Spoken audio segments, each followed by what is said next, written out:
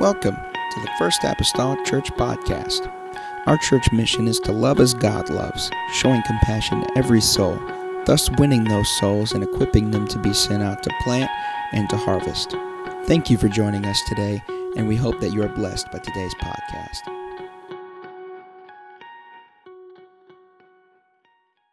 Tonight, hallelujah, Jesus. Thank you, God, for your spirit that's been in the house tonight. Hallelujah. You can be seated tonight. I'm excited to be here tonight. Tell you what, there's nothing like going to prison to just make you excited. Excited. Coming back from the prison, I had high school kids and workers that knew I'd gone to the prison, and we have some of those girls that come into the office and work with me, and they're like, we want to know how things went in prison. I just looked at them, I said, well, your all beliefs may not be like mine, but I saw women get the Holy Ghost and speak in other tongues. They kind of just looked at me, I'm like, God saved a bunch of women, that's all I'm telling you. So it was awesome. It was so awesome. I'm sure this coming weekend we'll tell you a little bit more about all that, but man, there's nothing like going to prison and seeing women in prison worship, because I tell you what it just does to me. It just convicts me to say, God, don't ever let me let down on my worship, because you've been too good to me. And if a woman that's incarcerated, who has made so many mistakes in her life and wound up there and didn't know how she got there, can raise her hands and worship in a prison, God, convict me. Convict me. Well, tonight, we're going to talk about the 5 love languages. I looked around the room, and I believe everybody here took the assessment last week except for one, and I already know that they retook it this week, so some of them are not here, but we're just going to get going. Thank you for starting my timer so I can keep an eye on it. I appreciate that, Brother Zach McGee. So last week, you all took the assessment, and I went through each of them just to make sure that all the numbers were added up correctly, because on the back all the numbers should total 30. So if you see a little scribbling on yours and it crossed out and another number written, that's where I went back and reassessed your numbers, because there maybe was one missing. So if that's what you see, that was me, all right? So I fixed it for you. So, and I marked them first, second, most of them. So your 5 love languages, this is very important. Most of us grew up learning to speak the language of our parents. If you grew up in an English-speaking home, you learn to speak English. People that grew up in a Spanish-speaking home learn to speak Spanish. Now, they may have gone to a public school where they learn to speak English, but what do they do when they go home and talk to their family? They speak Spanish, right? Because that's their primary language. And that becomes what is known as their native tongue. And so as we go on in time, we may learn additional languages, maybe 1 or 2, or as Brother Mason, 4, 5, 7, 8, 10, whatever. But it usually takes a lot of work, doesn't it? Because when we learn to speak a language as a baby, our mama, dada, ball, dog, all those things, it becomes easy. But later in life, we start to learn other languages. It can become more difficult. It requires more work, more intentional learning. And so when we're talking about love languages, the idea is not that much different. If you have 2 people trying to express love to each other and they don't speak the same language, they may never truly understand how to love each other. So I've asked Brother and Sister Mason to do a little example for me, so I'm asking them just to kind of come up here for a second. You all know that Brother Mason has learned a lot of different languages, more languages that he knows than what his wife knows. So I'm going to ask him just to express some words to his wife tonight, all right? Yakara sheli, ani ahava otcha, ve'at tzricha at bechaim sheli.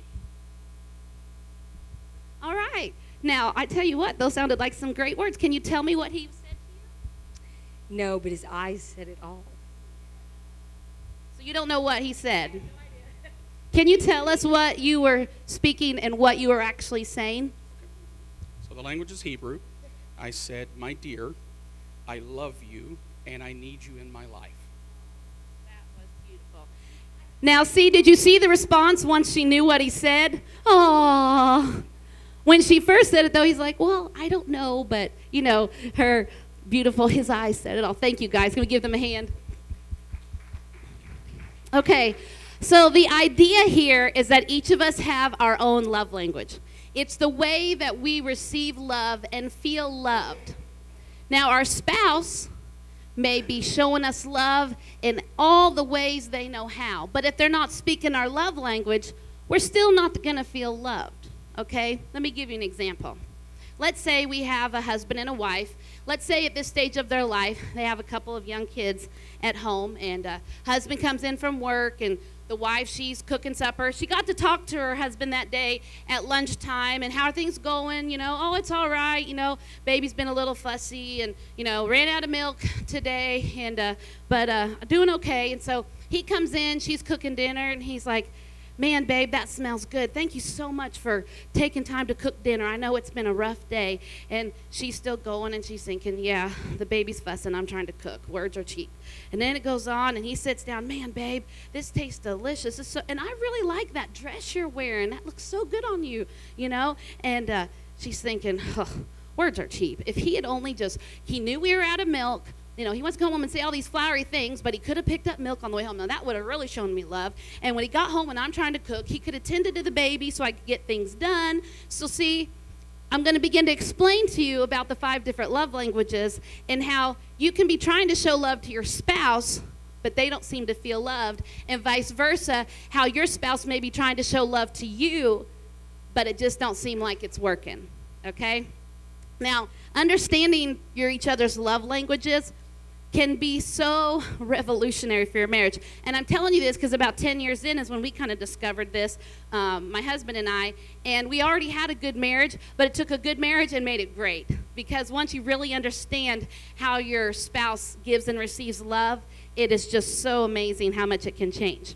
Because what it means is that you're communicating love in a way that your spouse can receive and understand. And then it keeps your marriage and your love alive and excited for a lot of years. So tonight, as we start talking about the love languages, and yes, I'm probably going to talk fast because I have a lot to fit in, okay?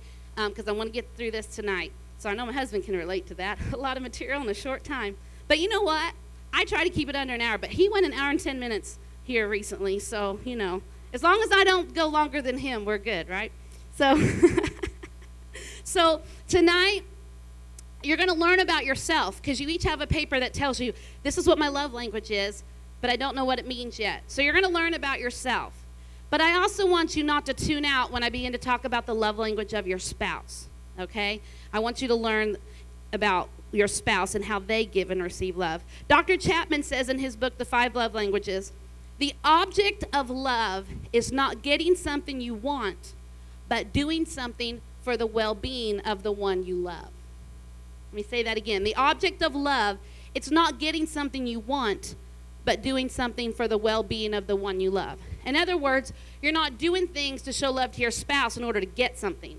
You know, that's manipulative. But you're doing it just because you love, just to show them love, okay? All right, so we're going to go through, we talked about love language and why they're important. I'm going to go over what are the 5 love languages. I'm going to give you ideas on how to speak it, okay? I'm going to answer 3 questions. If you're unsure, if maybe you're like, I scored high on 2 or 3 areas, or I tied, kind of how to confirm. And I'm going to go over some common questions and answers. Now, just for my own curiosity, before I brought them back tonight, I just kind of went through because I wanted to see what the breakdown of love languages were in our group. And like I said, some are missing from last week. But we had 5 love languages.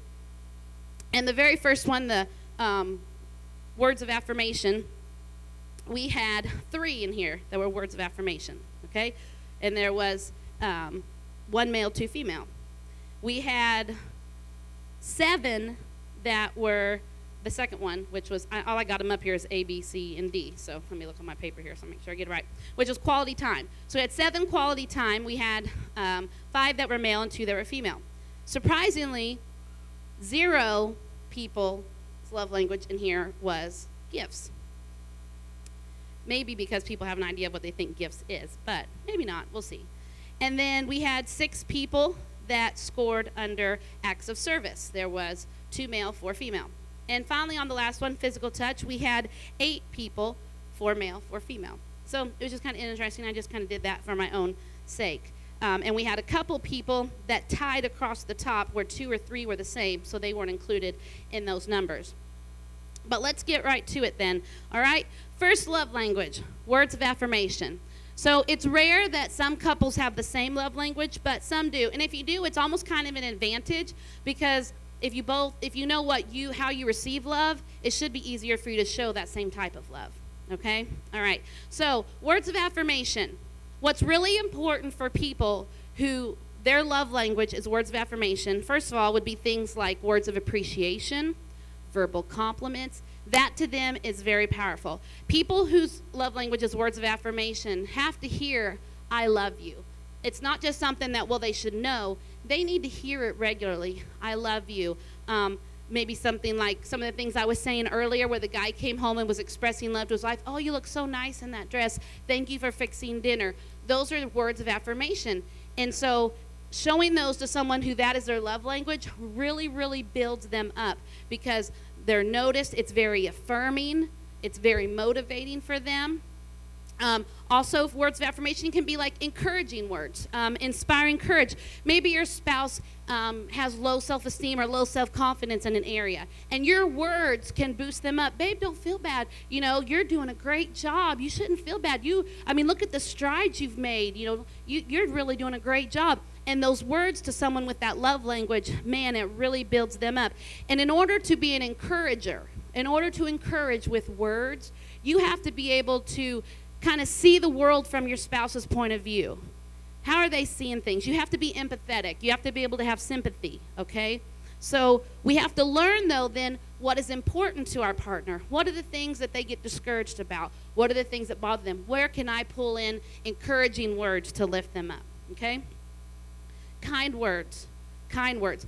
And when I say kind words, when someone's love language is words of affirmation, it's not just the words you say, it's the tone of voice that you use, right? Okay? For example, Sister Mason, she didn't know the words he was using, but by his tone of voice and expression, she knew he was saying something kind. She knew that he was saying something loving. So you can say something to someone, and they can understand the words you're saying, but if you say it in a hateful way, it's not going to be meaningful, okay? I'm going through and I'm going to kind of give you an overview of all the love languages. Then I'm going to come back and break down actual, tangible, physical, everyday actions you can take to show that love, okay? Also important to someone who has words of affirmation as their love language is words of forgiveness. Sometimes people have a spit spat and then they drop it and they just go on. But someone who has words of affirmation, it's important for them to hear the words, I'm sorry. It's important for them to hear when they have apologized, I forgive you. It's words matter. Words are important, okay? So next can be humble words, and that's where you're using words to make requests, not demands. It kind of goes back to what we've talked about in the past couple weeks about like the I statements, I need, I want, I would like. It goes back to using our words to request our desires, to request things that we would like. And here's the difference between a request and a demand. A demand leaves no room for choice, right? But we can't force someone to love, right? We can't force someone to love us. It's their choice to love us. So if we make a request, then that allows them the choice of if they're going to meet the request or not, okay? And so that kind of brings that in. And then that kind of gives them a feeling of self-worth. They have a possibility to express love. But a demand, it just kind of suffocates that, okay? Here's another thing that's really important when someone's love language is words of affirmation. If this is your spouse's love language, then it's really important that when you're not around them, you may speak highly of them, maybe to their parents or to someone in the community or to a friend. And what is even greater is when word comes back around to your spouse, yeah, your wife, your husband was just talking about the other day and telling about how great you were or how great a job you did or, how accomplished you are at this. Man, then that really raises the bar because they didn't just say it to my face. They said it to someone else about me. I mean, how amazing is that, right? It's really, really great. So it's really, really neat whenever you can do that and it comes back. Another type of expression of that might be if someone has words of affirmation as their love language, maybe their spouse went on social media and wrote a long thing about how great their spouse was and how they just are so proud of them and what they do and all that. And the whole world is told how great their spouse is in words. And then their spouse sees that. That's a big boost. That's very meaningful to them. Now, on the flip side, if a love language is words of affirmation, there is nothing more detrimental to that person than insults and criticisms and angry words. For someone that's their love language and that's what's the most meaningful to them, then when there are hurtful words said, when there are insults, when they are put down, when they are made fun of, when they are criticized, that is like a dagger through the heart. That's like a dagger through the heart for them, and it's harder for them to recover. So for words of affirmation, it just comes back to what it says, words. All about your words, using your words. Okay? Second love language, quality time. Quality time has to do with being together with your spouse. If this is your spouse's love language, then what's important to them is time spent with you that is uninterrupted and undivided attention, okay? It could even be something as simple as going on a walk, playing a game of tennis, both reading the same book and discussing it. There can be different things you can do. It's not such a big deal what the activity is as much as a vehicle that creates a sense of togetherness for the couple, that they experience something together. Often for couples who, one of the spouses, if their love language is quality time, being able to get away on a date or get out of town for a day or two and just spend time together with nobody else around, no distractions from work or church or family obligations, just time spent together creating a memory, that is really important to them, okay? It also is important whenever the people that value quality time, that includes quality conversation. Now, that's a little bit different than from like words of affirmation in the sense that quality conversation involves depth, listening, asking questions. Maybe the spouse who has quality time, they may want to tell you something. They may want to share some things that are on their heart. And for them, if quality time is a big deal to them and they're trying to speak to their spouse and their spouse is distracted, maybe they're watching TV or looking at the paper or looking at their phone or trying to do work on their laptop or something like that, then they feel really unloved because quality time is so valuable to them. And so they want to know that they have their spouse's undivided attention, okay? Eye contact when they're talking, listening for feelings, asking questions, engaging. So learning to talk. And for some of us, that doesn't come as easy, but we're going to talk about how to learn how to speak your spouse's love language if it doesn't come easy for you. It means you have to be aware of expressions, aware of emotions, and things like that, okay? Quality activities, okay? And these activities can be things that both of you have an interest in or even just one, okay? Again, the emphasis is not on what you're doing, but why are you doing it, okay? The purpose is to experience something together and to walk away from it with feeling. So one year, like my husband, he surprised me for my birthday, and he always knew I always wanted to go see Phantom of the Opera, and they were playing at the Fox Theater. And so he surprised me, and we got tickets, and we went and saw it together, and we got to talk about it on the way home and what the neat things were and how the chandelier, and like it was an experience, and both of us got to be immersed in it and experience it and then talk about it. And then now that's still a really fond memory for us to look back on because we did it together. It was quality time. The times that we got to go to Deluge, and we got to just go sit on, a hammock on the beach and just talk about whatever we wanted to talk about. No care in the world, cell phones on silent, and just enjoying the breeze. Now we can look back and say, wasn't that a really good time together? Because we just spent time with just each other, and it was uninterrupted, okay? So the feeling you want to have when you walk away from this is, my partner cares for me. They were willing to do something with me that I enjoy, and they did it with a positive attitude. So a good example, of course, it's no secret how much I love football, especially the Vols.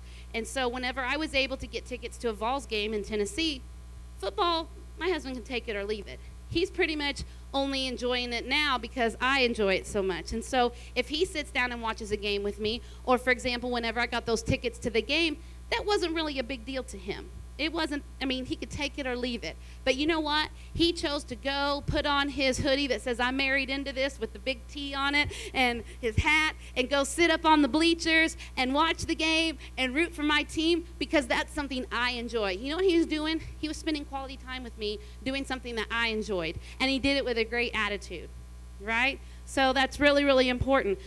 For him, something he loves to do is ride his motorcycle. And it doesn't happen too often that I can go ride with him because we can't obviously Well, I mean, we guess we could leave the kids at home, but we might get in trouble for it. But when I do get to ride with him, it's a relaxing time, something that he enjoys, and so I'll go do it with him. So basically, the reason why you're doing these activities is to express love to your spouse by being together, okay? Sometimes it requires careful planning. He had to plan for that Phantom of the Opera thing. He had to look online, buy the tickets, plan for it down the road. We're going, it's at this time, we're going to have to get a room. You know, he planned it. So sometimes we have to give up individual activities or individual things in order to carve out space for our spouse, because you all know life demands a lot of all of us. Jobs and family and all that, and if you're not purposeful about it, it'll just fly by, and before you know it, there's no quality time spent and your spouse feels really unloved, okay? So it's really important. And here's the thing, guys, I know I'm talking about like a football game or going to an opera or something like that. It doesn't have to be that, though. Quality time could be as simple as at the end of the day, before you go to sleep, you're laying in bed and you're facing each other and you spend 20 minutes talking about your day. And how was your day? Anything exciting happen? How'd you feel? For my kids, quality time ranks high in their love language. I've done this love language assessment on my kids, so I know how they give and receive love. And I've gotten into the habit, you know, a lot of times we used to ask our kids, well, how was your day? It was fine, it was okay. But now I've gotten in this habit, I started asking my kids, what was the favorite part of your day? What was your least favorite part of today? You know, just asking them open-ended questions to create quality conversation with them, okay? So discussing, so that's really important for quality time people, okay? Number 3, receiving gifts. Now you might say, man, if your love language is receiving gifts, how materialistic is that? And it could be further from the truth, okay? Receiving gifts through the years.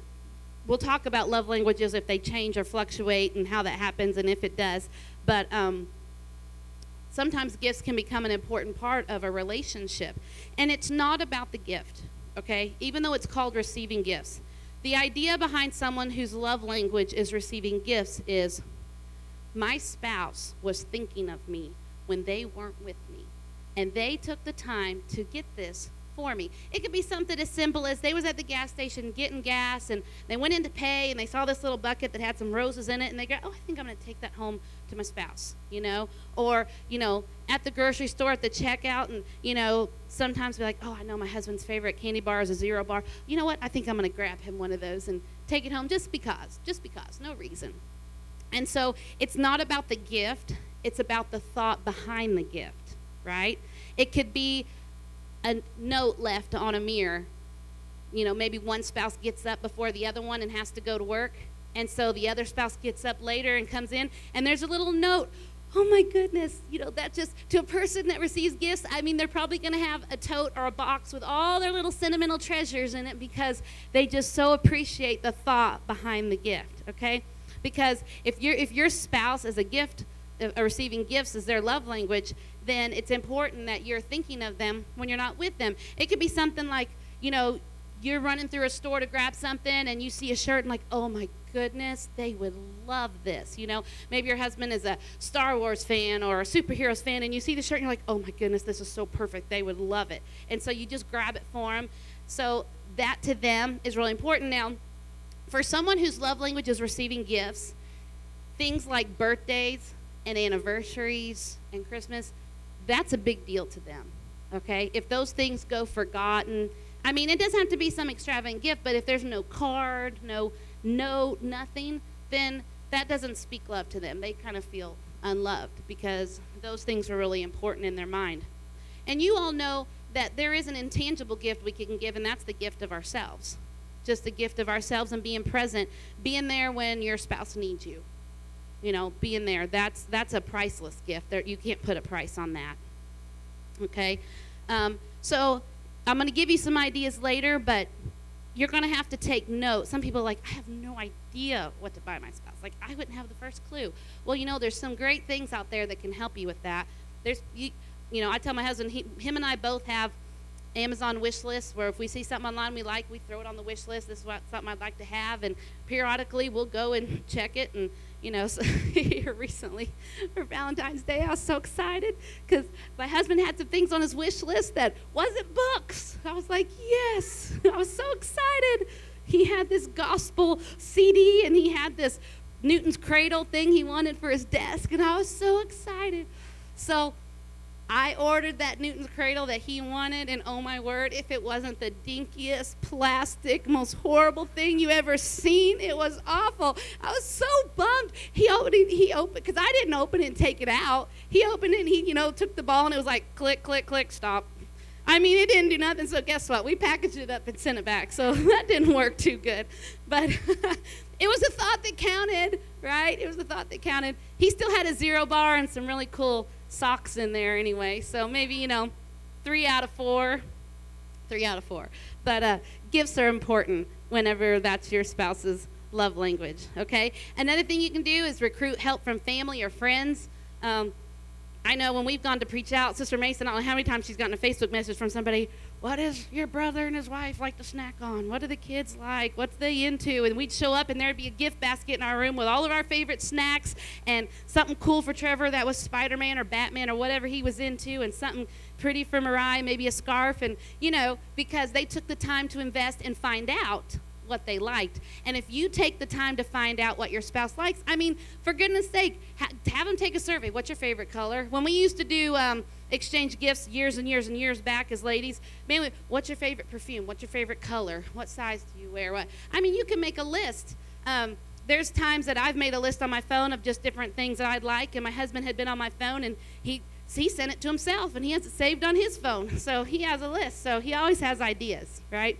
So it doesn't have to be anything big, though. Just remember that. It can be something very simple and inexpensive as a candy bar or a note or even just a little card from the Dollar Tree for 50 cents that you wrote in, all right? Okay, language number 4, acts of service. Acts of service.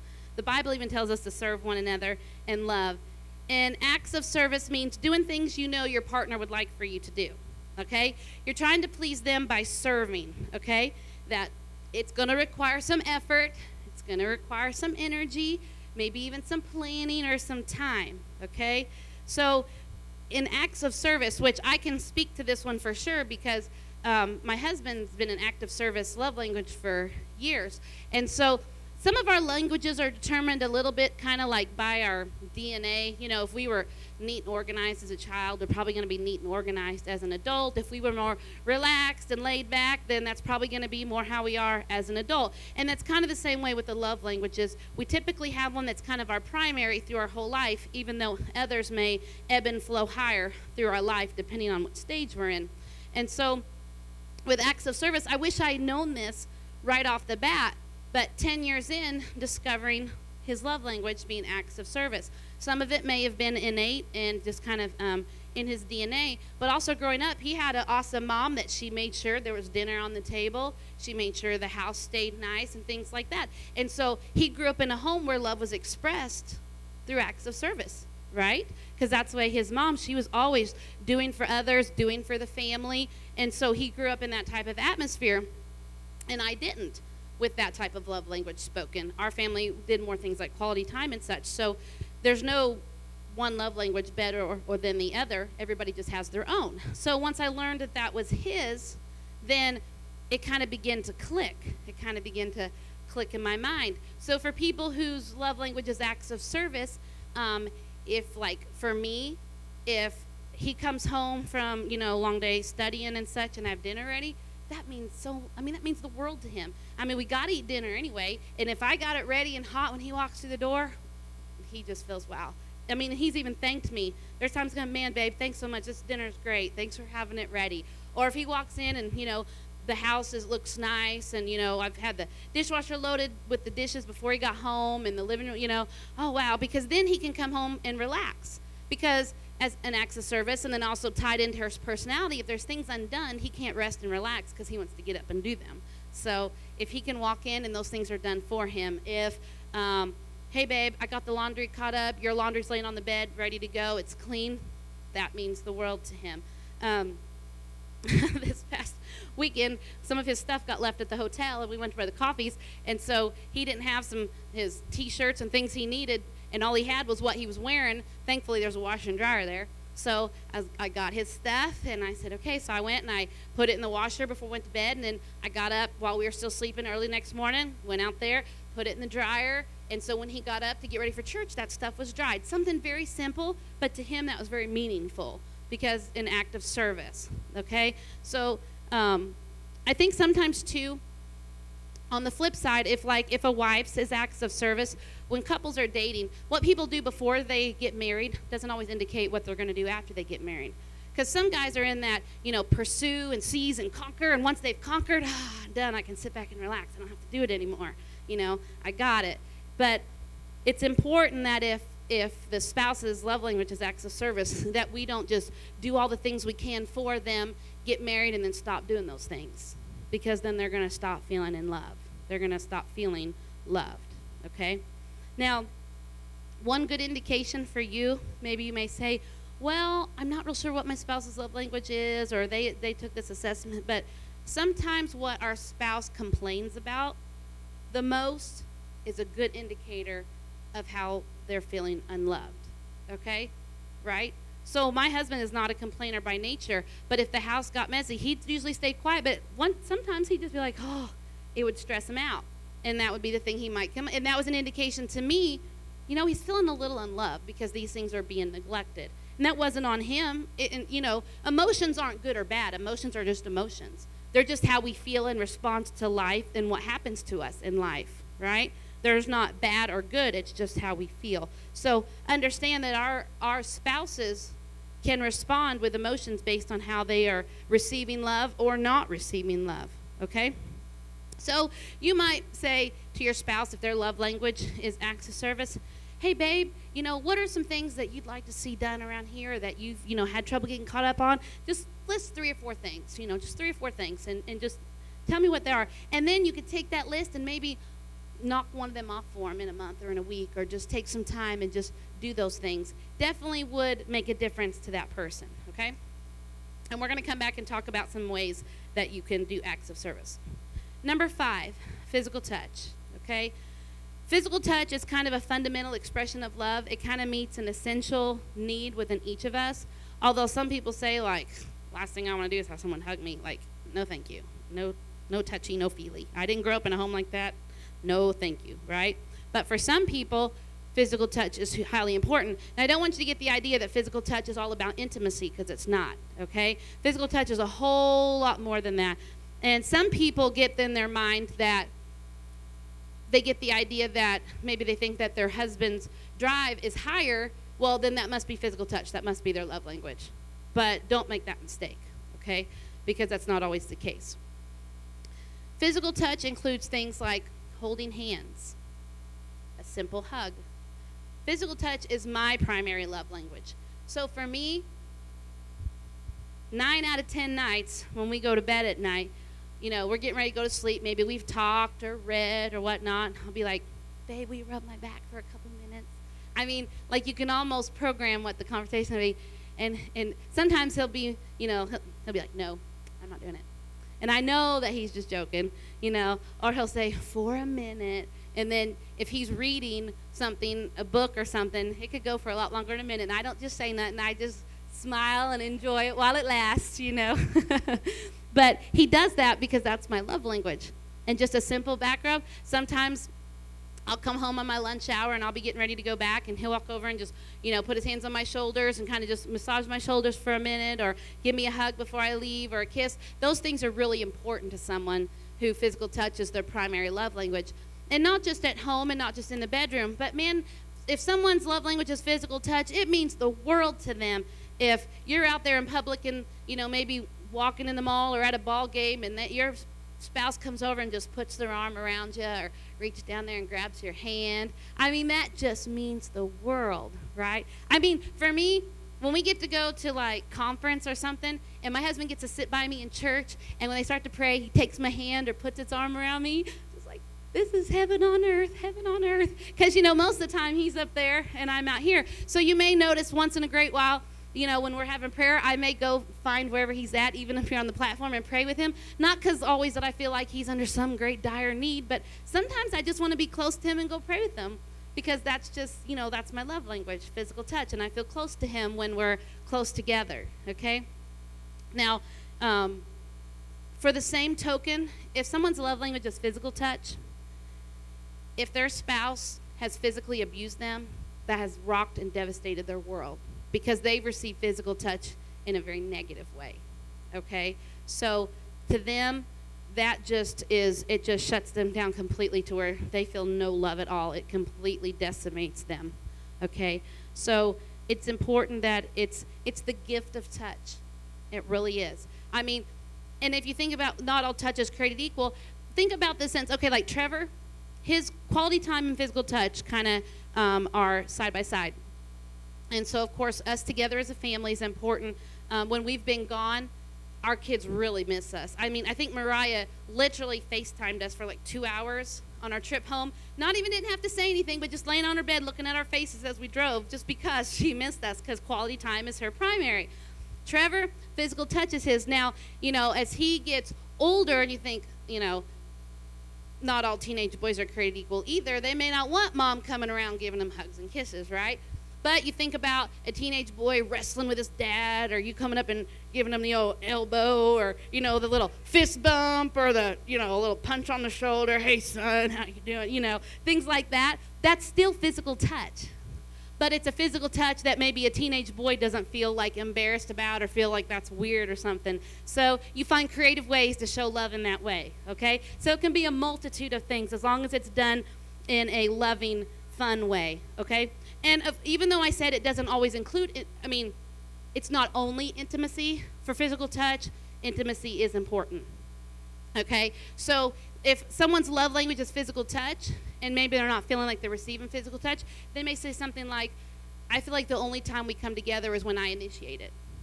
Then that might be an indication that they're not receiving the physical touch that they desire, okay? So here's some ideas. So now we're going to go back to words of affirmation, and I'm going to give you some ideas. Like, okay, I understand what it is, but what are some things I can do? Now, if you go online, you can find 5 Love Languages, has a website, and you can actually sign up for emails, okay? I get a weekly email that has all the different love languages in that email, giving me an idea of something I could do to show love to my spouse. So if my spouse's love language is acts of service, it'll give me a tip on there. Here's an idea of something you could do to show love to your husband whose love language is acts of service. So if you're like, I'm so stumped, I wouldn't even know where to start, that's a good place to start, okay? So words of affirmation. Put you a 3x5 card in the mirror that says words are important, words are important, words are important, okay? So you might want to start keeping a list. Think about, sometimes we say things and take no stock of what we say. And a lot of times, there are times we speak before we think, right? Okay? So we've got to be purposeful about our words if words of affirmation is important to our spouse, okay? So in other words, you purposefully and intentionally say positive things to your spouse. You did a great job on this meal. You look really nice in that outfit. I really appreciate you mowing the lawn today. I really appreciate you picking up milk at the store. And so you might at the end of the day just jot down, these are the things that I said to my spouse today, and you make a little note. On Tuesday, I said this, this, and this, okay? This can be a revealing thing for you about how well or how poorly you're speaking words of affirmation to your spouse. Because if you start writing down, what's some positive things I told my spouse today? You don't know, but you can remember all the negative things you said. Then you know that you're doing damage to your spouse, okay? All right? Maybe set a goal to give your spouse a different compliment each day for 1 month, okay? There's a saying that Dr. Chapman said, if an apple a day keeps the doctor away, maybe a compliment a day will keep the counselor away. So try it. You may be surprised, okay? You can also observe other people's conversations, things you read, things on TV, and you listen for words of affirmation and things that are spoken to give you ideas. It's not wrong to research and say, what are some kind words and compliments I could say to my spouse to get started? That's not wrong, okay? Something else you can do if you're like, well, I'm not good always at speaking, or I stumble over my words, or it doesn't come out my mouth like I have it in my head. Write it. Write him a little note. Send him a text, a little love letter, a little love, and give it quietly without a lot of fanfare, okay? Something else you can do. Now, you heard me say compliment your spouse to others when they're not around. But you know what else you can do? You can compliment your spouse to others in front of them. I mean, of course, they'll be like, stop, you're embarrassing me. but inside they're just glowing like, oh, they said that, about me. That's just so cool, So, I mean, especially if you do it in the presence of your spouse's, like, parents or, then, I mean, your spouse's parents are going to think, man, I got a great son-in-law or a great daughter-in-law. Man, did you hear they were speaking about my child? I mean, my husband has always been really complimentary and kind with his words to me. That's not my main love language, but he has done it. And I distinctly remember my mom has actually said to him and written to him or commented on a post, I am so appreciative of the words you've spoken about my daughter. I know she is well cared for. So, I mean, man, he's chalking up points with the in-laws, too. It's really good, okay? Something else you can do if you still have children at home, tell your kids how great their mom is. Tell your kids how great their dad is. Man, don't you know your dad is awesome? I mean, you have got a really cool dad. Do you know that he took a time out of his day to go and he spent an hour doing this with you? I mean, you build up your spouse to your children, and I promise you that's going to reap benefits that you cannot even count, okay? Because too many people are tearing down their spouse in the presence of their children. You want to build them up. I won't even go down that line because you're just asking for trouble when you start doing those things for sure, because that's a whole nother lesson for a whole nother day. Okay, quality time. Take a walk together. That can be some of the easiest and simplest things. If the weather's nice, take a walk. Quality time, you could say, hey, we're going to take a walk in the old neighborhood where I grew up. And you start saying, hey, what are some fun memories from your childhood? Or what's something that was painful about your childhood? You can have really meaningful conversations. I thought this was cute. I know we don't necessarily have, we kind of do have a city park, not necessarily one that has we have ducks too, I guess. But he said, go to the city park, rent bicycles, ride until you're tired, then sit and watch the ducks. When you get tired of the quacks, roll on to the rose garden. Learn each other's favorite color and why. Ask your spouse, what are some fun activities you think you would like to do together? And then just plan one of those activities. I mean, it's as simple as that. If money's a problem and you're like, we can't afford this, find the things you can do that are meaningful and time together that don't cost a lot, okay? All right? For, again, quality time, date nights are important, okay? Again, it doesn't have to be an expensive activity, all right? I already talked about doing activities your spouse enjoys. I was talking about, the Vols football game, Phantom of the Opera, something that I love to do, like yard selling. I know, Mike, sometimes we go yard selling. Is something that it's just an activity that, you enjoy. There's times that we've all gone and together, so it can be something as simple as that. Planning a weekend getaway, it can be something like that. Spending an evening together at home. But also, having meaningful conversation is an important part of quality time, which means getting to know your spouse. You might start finding open-ended questions to ask. When you grew up, who was your favorite teacher? Why? What are some memories you have? When you lived at home, what was the worst mistake your parents ever made? What's something you did as a kid that you felt like your parents were proud of you? I mean, meaningful questions that really help you learn about your spouse, okay? All right, receiving gifts. Like I said, it can be something real simple. Something that would be really cool. Imagine this. If the spouse's love language is receiving gifts, and let's say some random week, not a birthday, not an anniversary, not Valentine's Day, just some random week you decided for 7 days, I'm going to get him a little gift every day. I'm going to leave a little box of candy on Monday. Tuesday, I'm going to just get a couple of flowers and bring him home, or I'm going to get him his favorite cologne or pick up a movie he liked. And then the next day, I'm going to do this. And your spouse, their love language is gifts. I mean, it's like, do I say something or don't I? If I say something, it might stop, but what's going on, And you just respond, just trying to fill up your love tank. And you might say, love tank, what are you talking about? Dr. Chapman talks about a concept that's introduced in the book His Needs, Her Needs, which is how relationships are like bank accounts. And the more money you got in the bank, the better that account looks, right? Well, when you have relationships with people in your life, when you have positive experiences and you have good emotions and quality time and love and feelings, then you have a lot of deposits going into that account. So it raises the amount of love you feel. That's your love bank. That's your love tank. You're feeling really loved. Where the opposite is also true. If you're constantly having arguments and criticisms and fighting, it's like withdrawals keep getting made. And if you're making more withdrawals in that relationship than you are deposits, eventually it gets in the red and you have a lot of problems, right?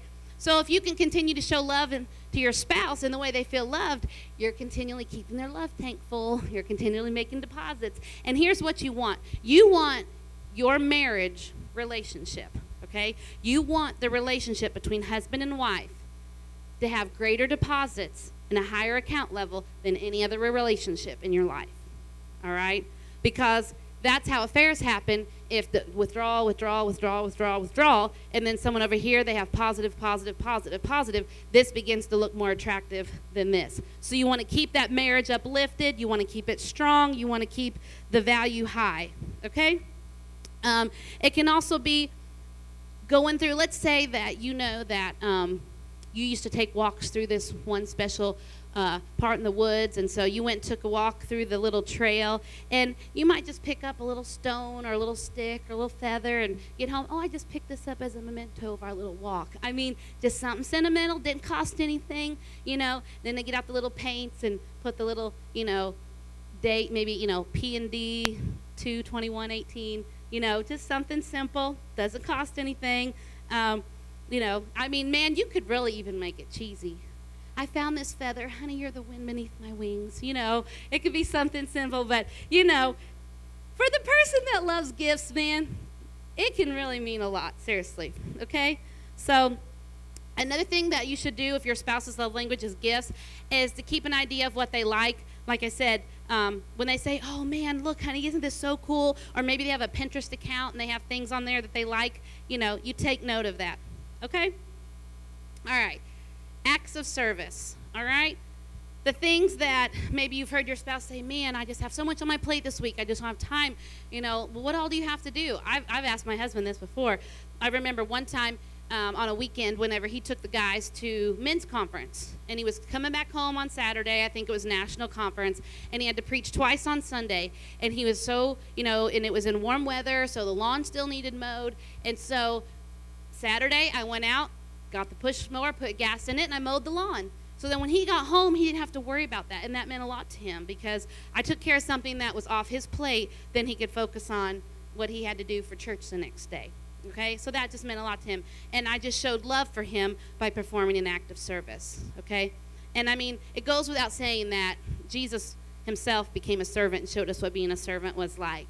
You know, washing his disciples' feet and showing love and going out of his way, okay? So there's nothing more biblical than showing love to your spouse through acts of service, okay? Something else you can do if you have kids at home is while the spouse is away, get the kids together and say, we're going to do this for dad, or we're going to do this for mom, you know, and do something fun or do something for them that's special. Now, they made a suggestion on here that I kind of chuckled because it said, maybe while your spouse is gone, you can go in and organize their office. Well, you know, you go in and organize your spouse's office, they may not be able to find anything when they get back, right? Because they may not have it all neat and nice, but they probably have some sort of system where they know this stack is this and this stack is this. So, you know, before you do some major act of service like that, you might just check first, right?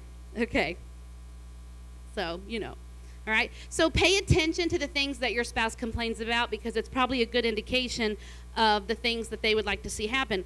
Now, if you're the person that is acts of service and you're really wanting something from your spouse, nagging and complaining usually doesn't get it done. But think about, let's say someone's coming over and you know the lawn needs mowed and you're worried they're not going to do it, and you say something like, man, whenever you mow, the yard always looks so nice. I really appreciate your work. And I just want to thank you in advance for mowing the lawn before Julie and Ben come over for dinner. I mean, you know, you kind of are asking in a real nice way. They kind of get the idea that this is something you want done, but it's just something done in a very kind, loving way. Okay? All right. And lastly, physical touch.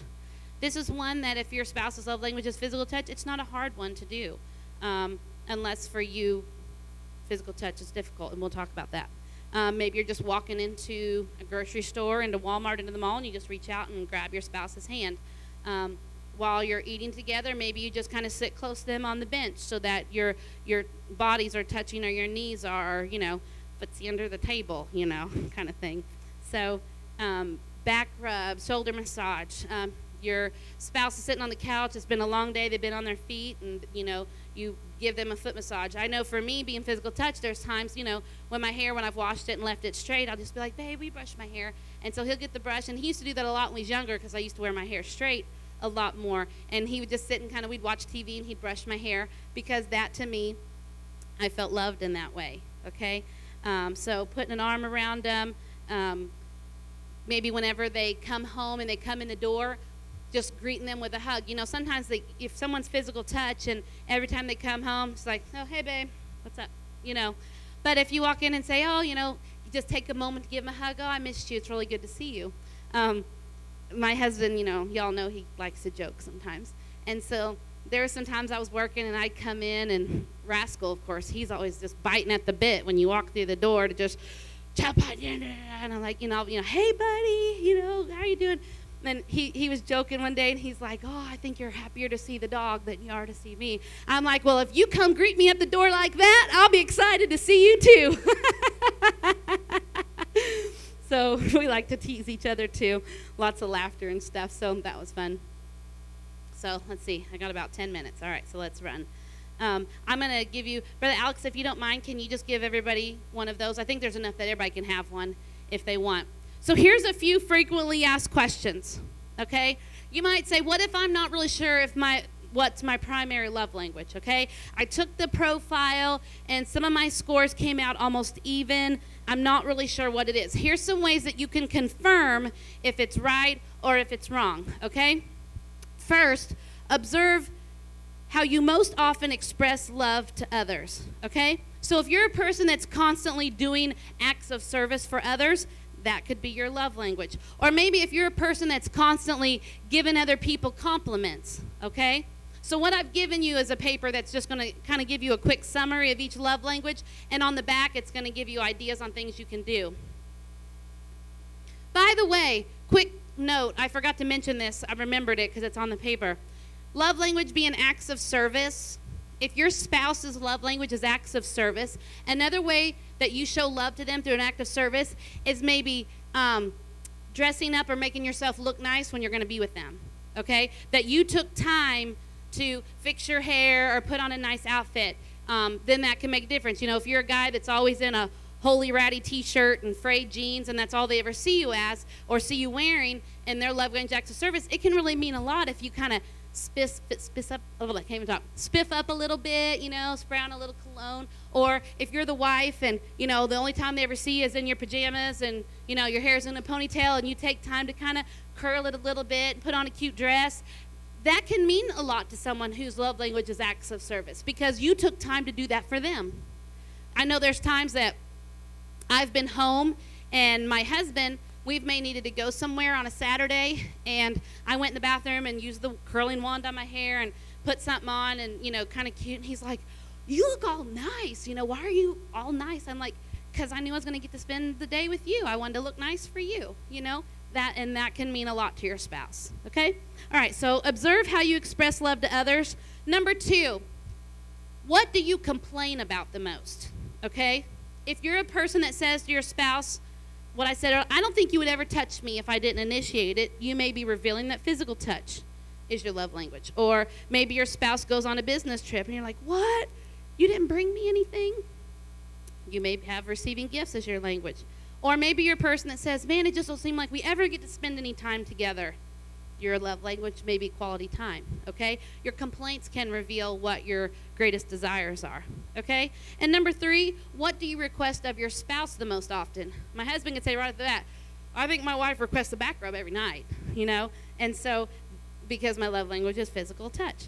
A request for quality time might be, hey, do you think there's any time this month that we could fit in a date night? That's quality time, and it's important. And you can kind of start to see that when love languages aren't being met, relationships start to deteriorate and break down, and it tends to be more negative. There tends to be more arguments because spouses are feeling unloved and unconnected, okay? Another way that you might be able to tell if you're trying to determine and you're like, you're trying to ask those questions, you might try the process of elimination, finding out what's most important to you. Well, okay, if I had to pick from these 5 and I'm going to eliminate this, could I live without this? Yeah, I think I could live without that. And you start going down and eliminating. Of these 3 that are remaining, what could I give up? And by the process of elimination, you also may be able to determine your love language. Now, you say, well, how do I know for sure? Trying to make sure I know my spouse's love language. Maybe, oh, they didn't read the book, or they didn't attend the seminar, or they don't know anything about it. Again, you can run through the same 3 questions. How does my spouse express love to others? What does my spouse complain about the most? What does my spouse request the most often? Okay? And even though sometimes our spouse's complaints might irritate us, they can actually really give us valuable information. Okay? So let that be not so much a negative, but start listening and let that be an indicator to you of what their primary love language might be. Another thing you can do is to try an experiment, a 5-week experiment, 5 love languages. All right? Each week, Monday through Friday, you pick a love language to speak to your spouse. Okay? First week, you might say, I'm going to speak words of affirmation every day to my spouse for a week. Then Saturday, Sunday, you rest. The next Monday, you say, this week, I'm going to ensure that we get quality time together, and I'm going to spend time with my spouse. And for 5 weeks, each week, you concentrate on doing one love language, okay? And typically, on the week that you're speaking your spouse's primary love language, you're probably going to see a difference in their countenance, in their response, and how they respond to you. And that can be a good way to figure it out as well, if you're unsure. Now, here's something that's a very common question. People say, can your love language change as you get older? Does your love language change over time? Dr. Chapman says that he believes that our primary love language, tends to stay the same over a lifetime, okay? Now, it's kind of like I was speaking about other personality traits that, we kind of, maybe if we were born organized, we'll stay organized, and thus and so. Now, maybe your primary love language is words of affirmation, okay? That's your primary. But at this stage of your life, you're the mother of 3 preschool children. Then acts of service from your spouse can probably become extremely attractive to you. So if your primary love language is words of affirmation, but you're the mother of 3 children, and your husband only ever says, I love you, you did a good job, they may start thinking, I am so tired of hearing him say that. I wish he would just help me. He's not lifting a hand to help me. So for years, it may appear that acts of service has kind of become your primary love language, okay? But it's more because of necessity and that time in your life. But if this person, their primary is words of affirmation, if that would completely cease from their life and they ever had acts of service, then they would start to reveal, oh, wait a minute, that is my primary. So there is times in your life where they'll fluctuate. For example, my husband's is acts of service, but he scored really high quality time this go around. Well, life for Pastor and I is very busy. We're subbing at the school, we're doing these prison conferences, we have just, the kids and their activities, we have a lot on our plate. So that's a need that's arisen in our life. It's very rare that he and I just get quality one-on-one time with each other. And you might say, well, you've gone to spring conference, but I'm talking quality time. When you're going to a prison conference, that's not quality time. We're ministering in a prison with 28 other people, right? So that has risen up high on his scoring because that's a need that we have is trying to carve out time for quality time. Another example of this would be maybe your spouse experiences the death of a parent, the death of a close friend. And at that point, words may not mean as much as just wrapping your arms around them and saying, I love you, I'm here for you, and just holding them so that they can cry. Because at that moment, a hug, an extended hug at that time may be the most meaningful thing in that moment, okay? So while physical touch may not be the primary love language, it's extremely meaningful in a moment like that because sometimes words aren't enough, right? Okay, good. I'm just about done. What if the primary love language of your spouse is difficult for you? Like you're like, that's their love language. But man, my spouse's love language is physical touch. I didn't grow up in a touchy-feely family, and it's so hard for me to do that. It's so hard for me to initiate hugging them or holding their hand, okay? The good news is that love languages can be learned. And we may grow up having only spoken 1 or 2, maybe 3 of them that actually come natural, but the others can be learned, okay? And the idea is just to start small. If physical touch is your spouse's love language, you might start, you're pouring their coffee and you just kind of, give them a shoulder pat. Or maybe you walk by and just kind of, give them a little shoulder punch or something like that. It's kind of like those small steps that kind of start breaking it down so that you feel more comfortable, okay? It can also be true, another good example, like if you're not a words of affirmation person, you're not good at speaking and giving compliments, make you a little list, make you a little cheat sheet, make you a little note, Today, sometime, I'm going to tell my spouse this, and read what you've written, get it in your mind how you want to say it. Don't have to be a paragraph. It can just be a sentence. And then make it a point that sometime in that day, I'm going to speak this to my spouse. Okay? So start small. Rome wasn't conquered in a day, but you're showing effort. You're trying. You're trying to show love. And I promise you, if that's your spouse's love language, and they start getting little inklings, if you're thirsty, even a little drop of water on the tongue can be so satisfying, okay? So continue to work on it. Continue to grow, okay? And there may be times that you feel like, I know I'm speaking my spouse's love language and they're just not responding, okay? There's 2 possibilities to that. One, you may be speaking what you think is your spouse's love language and it really isn't their love language, okay? Again, like I said, sometimes wives automatically assume, I know my husband's love language, it's physical touch, all they care about is intimacy, that's all they care about, and so they're trying to speak their love language and make themselves available and show love, and they seem like, well, he's not responding like I thought he would. Well, it may be that that's not truly his love language. While he may appreciate physical intimacy or physical touch, if he has a different primary love language, then he's not going to feel as loved. Here's the other possibility. If you're speaking your spouse's love language, and it seems like they're not responding, there is a possibility that they could be invested in another relationship, whether it be emotionally, sexually, another type of relationship that has become more important than the marriage, okay? And so at that point, they could even perceive that your efforts, they're just temporary, they're not sincere, they're just trying to manipulate me to stay in the marriage. And so they're not responding because they think you have ulterior motives. So even if, and it can come down to even if, let's say your spouse is not involved with someone else, but your relationships have been very hostile for a long time, they may still perceive, well, these efforts are manipulative, so they purposely withhold themselves from responding. And the thing that what people want to do in this effort is just, I tried, I'm done, I give up, I'm not going to try. But you can't give up. You've got to determine in your mind that I'm going to continue to speak their love language on a regular basis, no matter the response, okay? Your attitude's got to be, whatever the response, I'm going to love them in their love language for the long haul. So that even at some point, if my spouse chooses to walk away from me, they're going to walk away from someone who is trying to love them unconditionally, okay? So speaking your spouse's love language can make all the difference, okay?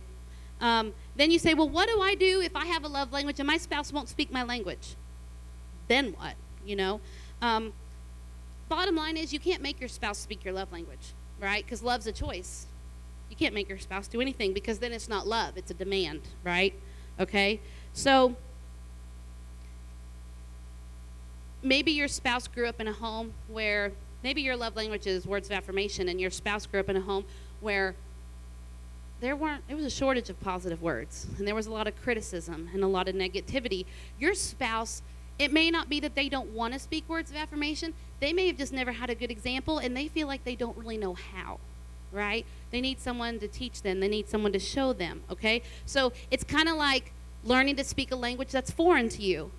Man, when you first start seeing, I know that Brother Mason at times has shown us how they write things in Hebrew or how Japanese characters, that just, you look at it and it's like, it's like Greek to me. Seriously, you're like, how does anyone learn to read this or speak this? Because it's like learning. But here's the thing. It may be a challenge, but your marriage is worth it. Your marriage is worth the challenge to try to speak, okay? Another reason why that your spouse may choose not to always speak the love language is that maybe as a spouse you've made some changes and she fears that if she begins to speak lovingly in your words, maybe it's words of affirmation, that then the spouse is going to say, hey, I'm doing good enough, I can just stop right here. The idea that, oh, well, if I speak their love language, then I'm rewarding mediocrity, and they got more improvements to make, so I'm going to withhold it until I think that they've done a good enough job. But that's a myth that's got to be, because you go back to the love tank, right? You go back to the love tank idea. You want to keep your spouse's love tank full, and if you're the one that's constantly making withdrawals, they're not going to be attracted to that relationship with you, okay? So here's a good suggestion. You say, well, my spouse isn't speaking my love language to me, okay? So you might go to them and say, might go to Paul and say, babe, on a scale of 1 to 10, how full would you say your love tank is? You know, how good do you feel about our relationship? And if the answer is anything less than 10, then, well, what can I do to help fill it? What can I do to make you feel more loved? And then I say, well, you could do this, you could do that. And so you do that. You choose to do that. And if you'll just ask that question once or twice a week and then seek to fulfill those needs, probably what's going to happen is at some point your spouse might say, well, how full is your love tank? What can I do to help fill it? And then you can kind of help teach them, well, you know, I'd really feel loved if we did such and such, or if we had some time together, or whatnot, okay? So, hey, I'm 5 minutes. It's time for me to shut it down. So last question. You might be sitting in here and say, well, I'm single. How can this apply to me, okay? Singles can understand their love language, and it can follow out into other relationships. Just like I talked about love languages with my children, love languages can cross barriers, not just marriage, but friendships and siblings and things like that. It can also help us understand how, as a child, when we grew up, whether we felt loved or whether we felt unloved, right? Let's say you were a child and your love language is physical touch, but you had a dad that wasn't real touchy-feely, but man, he provided for the family and went to work and made sure there was food on the table. And how many times have you heard the dad say, my family should know that I love them. I worked 30 years to provide for them, put food on the table, make sure they were cared for. One young man said, I realized that my love language is physical touch, but my mom never really hugged me. I never really got hugged from my mom. She spoke love through acts of service. She worked hard to get us in food and clothes and provide a place to live. And now I realize my mom did love me, and she was showing me love in her own way. She just didn't speak my love language. So he felt unloved as a child because Mama wasn't speaking his love language. But now he realized she did love me because he had the understanding about love languages, okay? So expressing love in a person's love language can enhance all relationships, okay? If you'll stand with me tonight.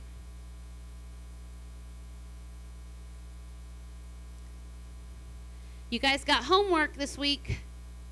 You got a lot of information you're taking home with you about love languages. If you need to, go sign up for the email. But I want you to start speaking your spouse's love language, okay? I highly recommend, if you're a reader or if you can listen to an Audible book, The 5 Love Languages by Gary Chapman is an amazing book. I wish I could just sit up here and read it to you. But also, let me give you one other recommendation. There is also a book called The 5 Love Languages of Forgiveness. And when there's been a lot of hostility and negativity in relationships, this can be a book that tells you how to bring about healing, restoration, and forgiveness in relationships through your love languages, and how spouses feel forgiven and how they feel love and reconnection, okay? So excellent books. So I hope you all, if you enjoyed this night, you learned something about yourself and about your spouse. So I'm hoping that it just revolutionizes some relationships, because it sure did mine. Pastor, do you care to come up and dismiss us in prayer tonight? And I might even hold your hand while you do it. Just another reminder of that special offering. Thank you for listening. If you would like more information about our services and activities, you can find us on Facebook, Instagram, and Twitter with the username FACMC. Again, that's FACMC. Thank you, and have a blessed day.